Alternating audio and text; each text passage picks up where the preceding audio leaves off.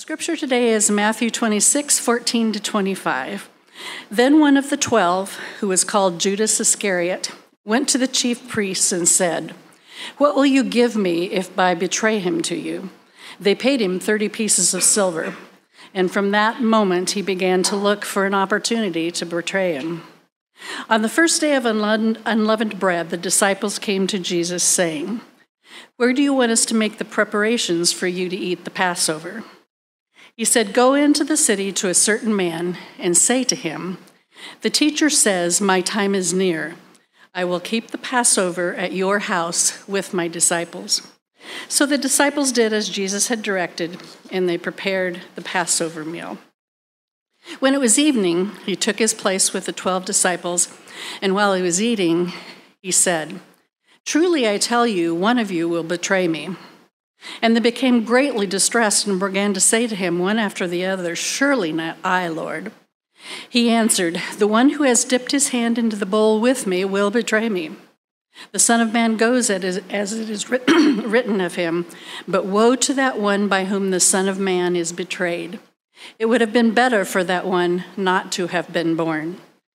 Jesus, who betrayed him, said, "Surely not I, Rabbi." He replied, "You have said so." We are working our way toward the end of the book of Matthew. We've been going through this book for a while now. I'm not even sure when we started, but this is the turning point here. And this is one that you got to wonder about. 3 years Judas had walked with Jesus. Judas had even, along with Peter, declared Jesus as the Messiah. And then suddenly he takes this turn and betrays him. Was it for the silver? I don't really think so. He was, many believe that he was in charge of the finances and everything like that, but I don't know if that was the biggest driving point. We can only guess, truly, but educated guesses, the gospel says that he was overtaken by Satan. But even when I believe that you are overtaken by that, what happens is that you are convinced that what you're doing is right. You're convinced that your movement is justified. Many people do not do things just to be mean. They do things because they think that they are right. And that's where a lot of the delusion comes from. I think that Judas, he just didn't think that Jesus was moving fast enough. And he tried to control the narrative of who Christ was. That's what I believe. He wanted Jesus to cut to the chase. Have you heard this expression before, cut to the chase? It's when somebody's talking, like when I'm talking, Allison just says, "Would you cut to the chase?" This actually comes from silent movies. It's a guy named Max Sennett, was notorious for silent slapstick, and he had chase scenes all the time, Keystone Cops, and he would say, "Cut to the chase," and that's where that term comes from. In this case, I believe that Judas wanted Jesus to cut to the chase. He had been walking with him for 3 years, and he wanted to see some action. He wanted to see something happen. Give you an example here. I'm going to show you some videos here. This is just a very short clip of last week's sermon. I'll just show you that right there. They're one thing on the outside, and then they're on the inside. They're doing this because they don't like what Jesus is doing. Okay, so that's just me talking, right? Now, some people that come to church or think that they haven't been to a church, they don't think it's that speed. They think it's more like this. They're one thing on the outside, and then they're on the inside. They're doing this. That's Allison's favorite. She actually will watch some of my sermons that way because she says it sounds like I've had one too many. So. And then there are people that want this. They're one thing on the outside, and then they're on the inside. They're doing this because they don't like what Jesus is doing. And they actually talk about killing people. But we we tend to go at our own speed. And Jesus was one that went at his own speed. Judas, I believe, what he wanted was the warrior. He wanted that soldier that they had all thought. In the first century, when they talked about the Messiah, they did not vision anything other than a descendant of King David, a warrior, somebody that would actually annihilate the Roman Empire and make Israel the kingdom again. Some of them, when they heard the words kingdom, they thought that they were talking about Israel, not the kingdom of heaven. And Judas had been wanting this. He had been wanting this change, rightfully so. They'd been repressed. Things had not happened good for them. He wanted something to happen. And then along comes Jesus, who they say is the Messiah, the chosen one. They think he talks about the kingdom happening. He talks about all of this stuff happening now. So people like Judas are expecting this change. Maybe they have visions of finally taking up their arms. It's not an unheard of thing. Even Peter thought about taking up arms. To them, that was the definition of change was power. And a lot of them thought that way. Jesus is at the table and he says, one of you betray me. Every single one of them was worried it was going to be them. Meaning that every single one of them might have had thoughts. So Judas, how does he cut to the chase? For 3 years, the message, the ministry of Jesus, they wanted it to be like this, but instead it was like this. Walking from village to village, occasional miracle, he'd, walk on water for kicks, but just, casual, yeah. But most of the time, it was talking to people. Most of the time, it was going from village to village and having these conversations with someone they hadn't met yet. It was telling them about the kingdom. It was illustrating some stories. It was welcoming people. It was welcoming people that had not been welcomed before. But it wasn't a grandiose movement. There was no tearing down the walls. There was no marching through the gates. Most of the time, for 3 years, it was one person at a time, talking, sharing stories, and loving them. I'm going to eat at your house tonight. And they'd go and they'd eat dinner with them. So for Judas, who had spent his lifetime wanting this change, wanting to see Rome fall, how does he make that happen? Because it's too slow for him. It's just too slow. He wants production. He wants something big time. If I turn him over, it'll force his hand. Jesus won't cower to Rome. As soon as they try to take him, that's when he'll act. That's when the miracle will happen, where he will take up arms and Rome will fall. It will force his hand, and finally the gates of the kingdom will become one. This is a theory of what Judas was thinking. It's one that makes sense to me. If you want something to happen and you don't think it's happening fast enough, you try to speed things up. How surprised was he when he noticed at the table there that Jesus was saying, somebody's going to betray me, and he didn't do a thing about it. He didn't say, it's you, Judas. Nah, get out of here. He just said, it's going to happen. Passively submitting, it's going to happen. That had to shock Judas from the start. Is he kidding? Is this, he's playing it like this, but as soon as I do betray him, then he'll take up arms and he'll become that King David again. Because what it's about for Judas is the bells and the whistles. It's about the excitement. It's about the getting things going. And for 3 years, all he has seen is this random acts of kindness.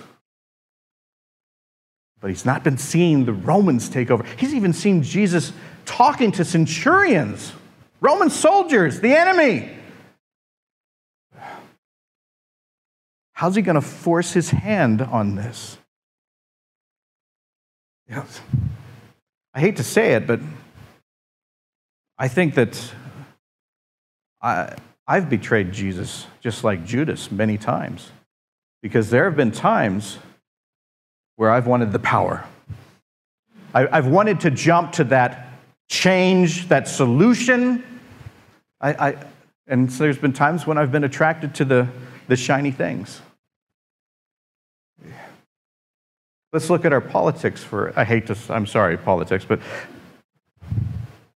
you cannot watch a political rally without smoke machines, without lights and lasers and big announcements, and people, instead of talking about the things that they want to do, they talk about the people that are against them, and that we will annihilate them. We will not let this happen. The debates are all about, you got to put a stop to this. Oh, they would have spoke so well to Judas's audience. He would have been attracted to that because they were actually talking about persecution, about harming, about punishing the enemy. But for 3 years, Jesus never did that. Could you imagine Jesus at a political debate? He'd be laughed off the stage because he would not talk about people in a negative term. He would not tell us that we need to fear people that are different than us. He talked about loving your enemy. He talked about breaking bread with people. He talked about being friends with everyone. He talked about everybody being welcomed. Pardon me. I do my own stunts sometimes. Churches are the same way. There's a lot of churches that are, their budget gets spent on huge production, lights and smoke and just big bands and the video and all of that kind of stuff, to where your eyes don't rest for a moment, and you feel this powerful moment. Judas would have liked that too, because it would have been talking about change. And some unfortunate churches use their message of Jesus, and they morph it in a way that means I get to kick this person out of the kingdom. I get to judge this person. I get to not like this person. This person's our enemy. This person's a threat. We will persecute. We will punish. I think Judas might have liked that because it would have talked about action. But for 3 years, Jesus never taught that. Where Judas wanted a race to the finish line, Jesus walked. He didn't carry a band with him. He didn't go into a town and spend the first day setting up the stage and all of this kind of stuff. His miracles weren't magic tricks to perform. They were acts of kindness to invite. I'm not sure Judas got that. I'm not sure that he understood that the things that he was hoping for were happening. Oftentimes we want to just jump and cut to the chase. We want to jump from here in our life to there in our life. We see a goal, we just want to do it. Jesus is about the journey, about walking, about every single person that he meets along the way. I think Judas missed out on that because Judas just wanted to see that thing. He wasn't seeing the here and now. He wasn't living in that moment. He wanted the power. He wanted the excitement. You know, we have an air show that's going on that's affecting traffic. You know, like I said, there's people that will not see the north side of town until probably November because of traffic is just so backed up. We look up in the skies and we see this power. We see this symbol. It's loud. It shakes the house. You feel this moment of awe. But I believe that the true moments of peace, they come not from the plane's power, but of maybe the people sharing a ride to watch the show. Maybe the conversations along the way. Maybe the conversations on the way home. You know, the ones where you go, I can't hear a word you're saying. Can you live in that journey? Can we pause long enough to experience the Christ moments without the big change? Can we trust in Christ for the individual moments rather than throw everything that we have in our beliefs just to a person that says that he will take care of it by giving us permission to fear and hate somebody else? Do we want that power, or do we want the true power of Jesus? That power comes slowly, patiently. The reason that Jesus was here 3 years, he didn't want to miss a moment. He didn't want to miss a conversation with somebody. He didn't want to miss talking to somebody. He did it for 3 years, and he's been doing it for 2,000.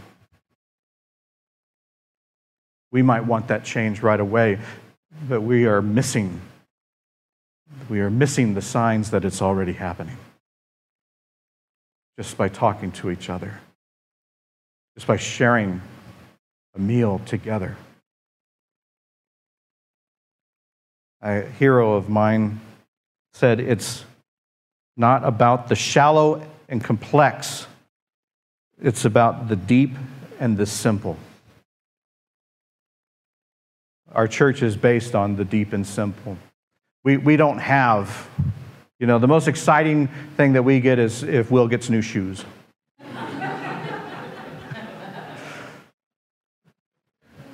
But we do have the message of Christ here. We do have that loving moments. We do have that deep and simple conversation. And we relish it. We take the time to enjoy the blessings. I hope that we do that. When you can speed on the way home, I invite you to slow down and see around you. Ignore them.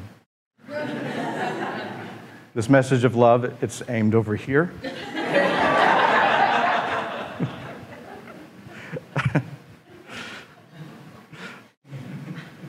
I pray, I'm serious. I pray.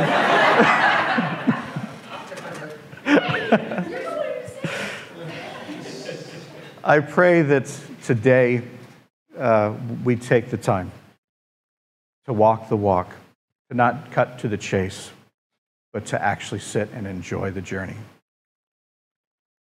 Would you pray with me? Gracious and loving God, we pray that you are with us. Remind us that you are not just at the end, but you are every step of the way. Remind us to pause, to take moments, to experience the blessings in our life, to experience people in our community, to experience the love of you. Help us to take time to truly spend time loving you, to learn more how to love ourselves, and to learn more how to love our neighbor, which is truly everyone. In Jesus' name, Lord, we pray. Amen.